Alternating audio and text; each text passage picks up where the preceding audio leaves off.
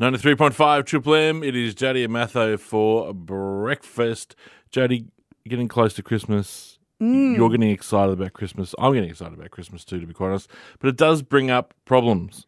There are problems. There are Christmas problems. There's always problems. I think you're rocking some, and I know it. It's trying to buy presents for people. It's a nightmare. Oh, it's especially so your loved hard. ones.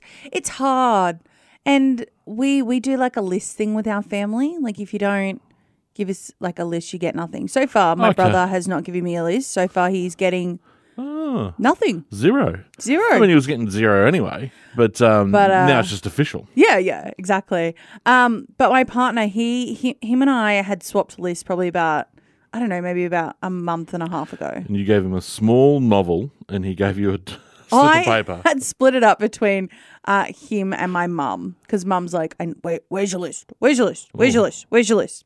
So I finally gave him my list, and then I split it up and gave my partner a separate list. Completely different things. Okay. And I was like, you know what? These things on here, so silly. On your list? Yeah, on both lists. But I'm like, it's something. It's something. Sure.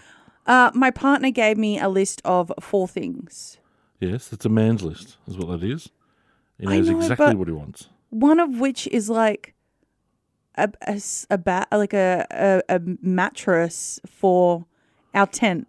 Yeah, for sure. But we're not going to go camping until like So winter. practical. What is the point of that? Well, you asked for a list, and you go, well, that's what he could think of. The man's got everything in life. I know. It's so hard to buy for someone that has everything.